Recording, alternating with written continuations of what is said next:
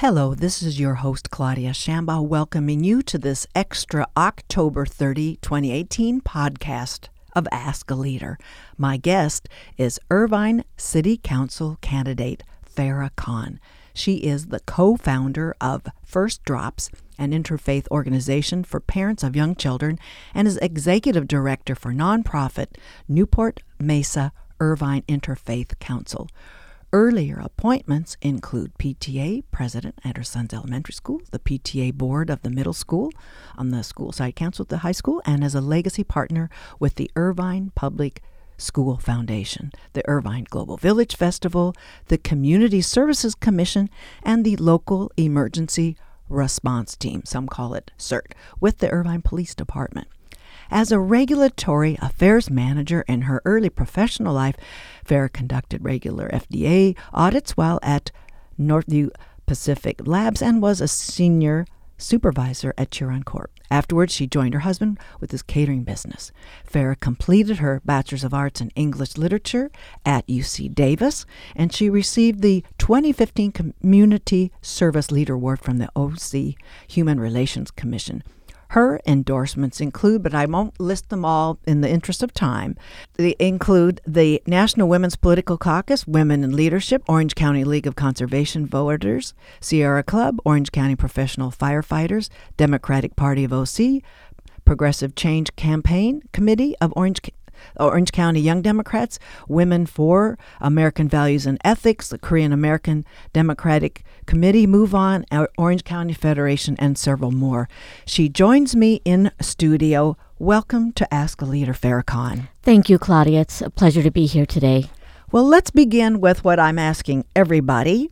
It's, for many years, the Irvine has established and been known for its unique and visionary institution building. What stands out to you as something worthy of building upon? Wow, that's a good question. Well, I would say in the past few years, we're really looking for that vision and are lacking that vision right now. What Irvine could be is a possibility that's infinite. We have the opportunity to be innovative in not only our development, but in maintaining and sustaining our quality of life economically and environmentally. We need leadership that is going to produce some sort of results, and I don't see that happening in the last few years. So what would you do? Were you serving on the city council? What is your vision for institutionalize something new or adding on? I think one of the first things I would like to do is bring transparency to our city council. It's making sure that we have open communication with the residents here and really provide them with an idea of where we're headed. We have a master planned community. Do we have an end in sight? Is there a goal that we're trying to achieve? And what is that goal? And that goal needs to be a goal that determines how big we're going to be, where we're going to develop, how we're going to develop, what we're looking at, and with the community's involvement. So, I don't know about you. You're a resident too. I still have a landline. Do you still have a landline? Actually, I don't. So then, see, the landline gets us all the surveys. We find out from the federal campaigns to the municipal ones. I'm taking every single one of them. And so the push questions for the municipal candidates are only about transportation or traffic. So how would you address decisions that you as a council member would make, the directions you'd give, your marching orders to your planning commission appointment, to addressing a smart development and incentives for net zero transportation choices? Okay, so when it comes to transportation, we've been hearing this from candidates for the past 6 years. Every 2 cycles, it's always, I'm going to fix transportation. I've got a plan. I know the answers. And the truth is, no one knows the answers. We had a study that we paid for, a traffic study, and we have the results of that traffic study that gives us goals that we should be attaining to reduce some of our traffic congestion. We recently hired a traffic engineer. However, what type of work is being done is really not transparent to the community. Are we increasing public transportation, which was one of the goals? I don't see that happening. Not only do I not see that happening, we've lost our seat at the table with the Orange County Transportation Authority. Are we? In what way? Basically what happens is there's a rotation, but we usually have a seat at the table on the board of the Orange County Transportation Authority. The council, a member of the council serves on the executive board. What that position entails is you can then work with the Transportation Authority and which Jeff Lalloway previously did. But there's nobody in Irvine now? There's nobody in How Irvine did that happen? I have no idea what happened behind the scenes, but we don't have that seat. So how are we supposed to work with them? How are we supposed to get the grants we need to get that public transportation component moving? So the traffic czar isn't making sure we're not being represented on the OCTA board? That is right. There's some... Wow. Right. Well, you learn more things. Yes. Asking questions. So let's let you continue with the seat at the table. That's one table. It's kind of a rather large boardroom table. It is. But then, when it comes to commissioners and appointing commissioners, one of the things that I find very lacking is that we appoint people that we like. We don't appoint people that have the education or experience to do the job. So if I'm looking at a planning commissioner, I'm going to reach out to people and say, show me who has that experience or education in planning, in traffic, in community services, in finance. Those are the people we need sitting on those commissions. So they actually have the know-about of what to do when, decisions or developments or plans come to them.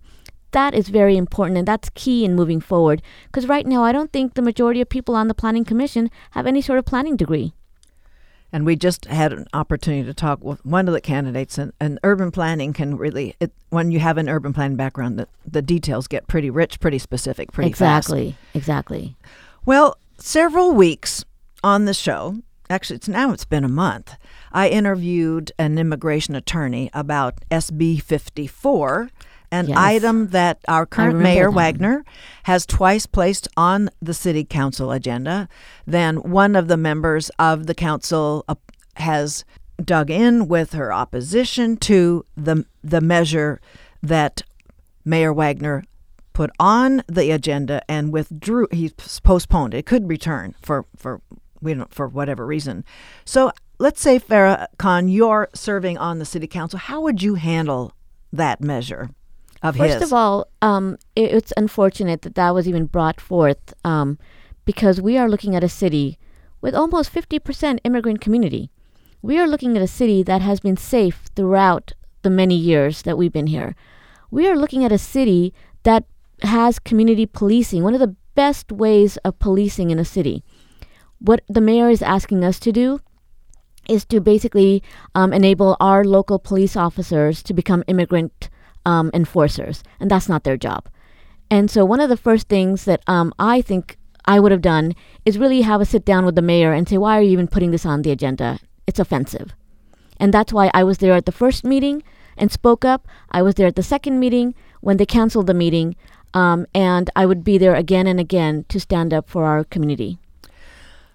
So let's talk about back to some of the planning issues. Mm-hmm. So we talked about the traffic. There's the housing market. Right. It's hot. It's really hot here where the Irvine City has the vaunted public school system, the jobs rich ratio of jobs to residents, the all the amenities that a University of California campus. So all these things are in. This is a structural thing, right? Helping heat up an already hot market. So what would you do to address that large swath at this point of affordable housing availability in the city of Irvine? Right. So one of the first things, and I think one of maybe the easiest things would be to review the ordinance, the inclusionary zoning ordinance, where we require developers to provide 15% affordable housing. Now, one of the loopholes in that is it's 3-tiered. So you have the high, you have the intermediate, and then you have the low income. And the developers sometimes get to choose which ones they want to provide. And the intermediate and high levels really are not affordable. And so we need to revise that ordinance and maybe bump it up to 20%, maybe keep it at a level where it really is for affordable housing. Maybe we need to make sure that as we're developing newer projects, we're looking into what can be done in our city to assure that the people that are working here are actually able to live here. That's going to be another component with our traffic issue. We have a lot of commuters that commute to Irvine because they can't afford to live here. So I've seen you campaign in previous cycles, and it's an interesting.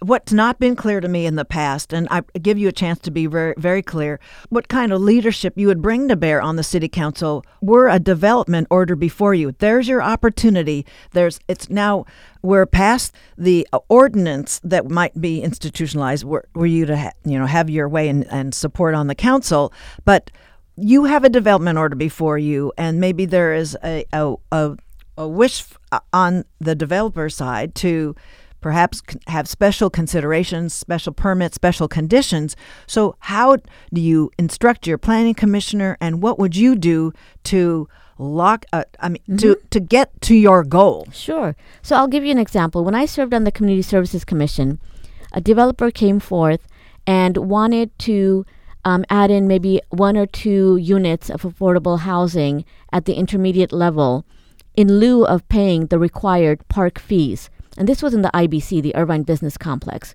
Now, what that meant was, so when the time came for us to build a park in the IBC, we would not have the funds necessary to buy the land and develop a park.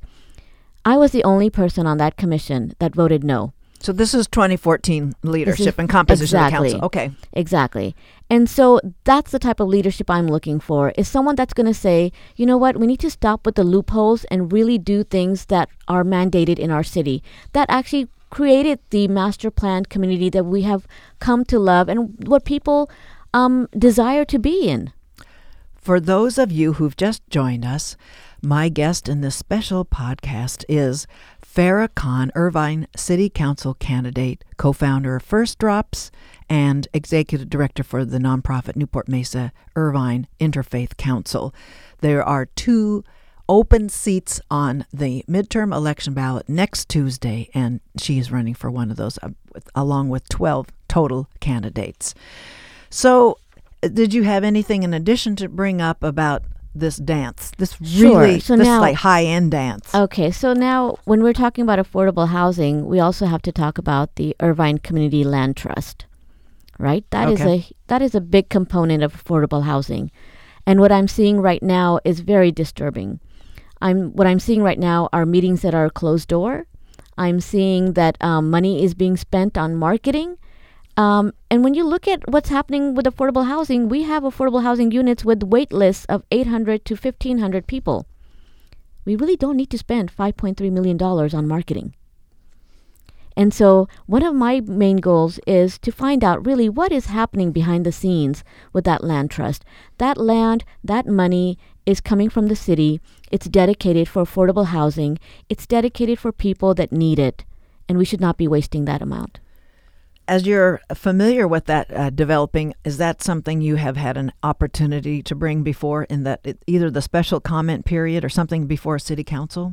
You know, I couldn't make it to the last meeting. I know they had a sunshine ordinance in place that they were discussing, but I was not able to make it at that meeting. But I do know a few people that were there, and I'm getting information from them. Okay, and that was the last meeting? That was last yes. week? Because I know it's two Tuesdays every month, but I can't. I know. Okay. So.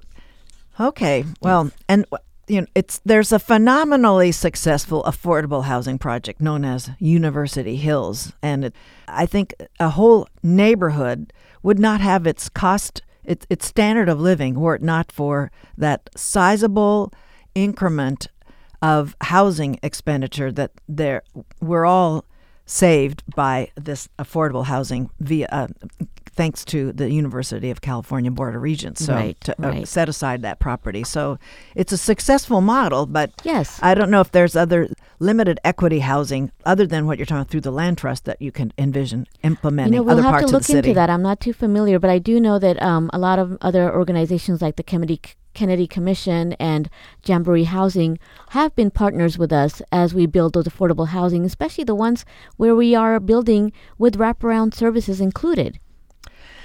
So, over the primary, the city spoke. It admittedly was an advisory, non-binding measure, but the constituents spoke 63%, affirming the original plans of the Veterans Cemetery. Right. Farrah Khan, what's your position there? So my only thing that I'm going to say right now is when 63% of voters vote on something and our leadership goes against it, are we really in a democracy? Doesn't the majority speak in a democracy? And if our leaders can't even do what the people want, why are they there? And do you have anything to say about the alternative versus the original site that has been studied? Well, the difference between what's going on right now is with the original site, I know that we had funding from the state that was there for the cleanup. It was about $30 million. And I know we were in line to get federal funding. So it wasn't like the city was paying for everything. And what I'm hearing now is that now the city has to pay for everything. And that's not true. Why can't we reach out to our state legislators and ask them to revisit the cemetery and see what kind of funding we can get? So the options should be open, and the communication should be open, and transparency should be there, making sure that we're doing what's right. Because at the end of the day, I ask, are we really doing this for the veterans, or is there something else behind the scenes? Well, you can conjecture that. Oh, yeah. Well, so go ahead and do that on community radio. Definitely. Well, I just think it's a ping pong game between people that don't like each other and they've got a beef, and the veterans are the ones that are suffering at the end. If we wanted to get this done, the means for it to get done are there. We just need the leadership and the vision to move forward. So I'm asking all the candidates to talk about this sort of intangible and tangible aspect it's called social infrastructure. And it's been written about by Eric Klinenberg in his book, Palaces for the People. And he gives an example of the public library. It serves both a security measure in terms of a place for people to meet in a civil emergency. In our case, it would be maybe some earthquake. In other cases, it's a real live situation in hurricane evacuations and a meeting gathering. Mm-hmm. So there's the civil emergency side. There's the social communal side to that, where it gives people a place to meet. So what would you do if you were to serve on the city council to provide for social infrastructure? And So basically, it's a gathering place for folks. Is that what you're thinking? Well, it's a gathering for different reasons. Okay. So what would you see that would build, and what would be your charter for falling behind the infrastructure, social infrastructure? So the more open we are with our communities, the better our city will be run. The more we're able to not expect people to find that meeting agenda and see what's going on, but provide it to them. Be out there, be within the communities, be in the different villages, hold these coffee meet and greets. I've been doing that during my campaign, is I'm going to the different areas, sitting out at a coffee shop, letting people in the neighborhood know, hey, I'm here from this time to this time. Come out and talk to me. We as elected leaders should be doing the same. We should be holding these town halls, and not the ones where we expect people to come to City Hall, but why aren't we going to where the people are? Why aren't we showing up at community centers? Why are we not showing up at the HOA meetings and really being one-on-one with the people that we serve to really hear their concerns? Because as I'm knocking on doors, I'm finding out, you have these overlying issues of development and traffic, but each unique area has their own unique issues also. And sometimes they don't feel like they're being heard. So I'm asking everybody, and you're getting a jump on it now, is what are you learning when you're engaged with your prospective constituents on your campaign trail? So, everyone has issues with traffic, but sometimes it's neighborhoods like Cypress Village where they're complaining about people not stopping at stop signs, and they're like, oh, can we get speed bumps in our streets? So that's one issue that community is facing. As you go community, there are different issues. You have communities where you have an older population, and their transportation issues are growing. So they're like, what else can be done to make us more mobile? These are the type of things that I think local elected officials should be really putting their hands into and finding solutions for. Because this is what local office is meant for. It's for serving the people and helping them in their daily lives. So in the last week remaining in this campaign, what are some opportunities for people to engage with you, get to know you better? Well, if you're free today, I'm by the flagpoles where we have early voting center set up. And I'm going to be here all day, so please stop by and see me, ask me questions, find out why it's so important to vote in local office. And besides that, I'm very accessible. I have my phone number on my website. It's electfarrah.org. And I answer questions. People text me. They call me. I am there. And Farrah, Farrah. Thank you. Yes, Claudia. My own spelling issues I've had run up here. So that, I don't know if you had any other sorts of pet topics in your campaign that my stock questions just don't cover. I think one of the things that when I'm talking to people, I do mention is it's about time we had leadership that came from the community and stood up for the community. And we haven't had that for a while now. And it's exactly that kind of leadership that we need. We need someone that's willing to work with others, to listen to others, and get the job done. No more photo ops, no more, grandstanding at the city council meetings, but let's just do the job that needs to be done. Okay. Well, Farrah Khan, I want to thank you very much for coming to Ask a Leader today. Thank you for having me, Claudia. My guest was Farrah Khan. She is one of 12 Irvine City Council candidates running in the 2 open seats, and she is also the co-founder of First Drops, an interfaith organization, along with she's executive director for the nonprofit Newport, Mesa, Irvine Interfaith Council. Thank you, everyone, for listening.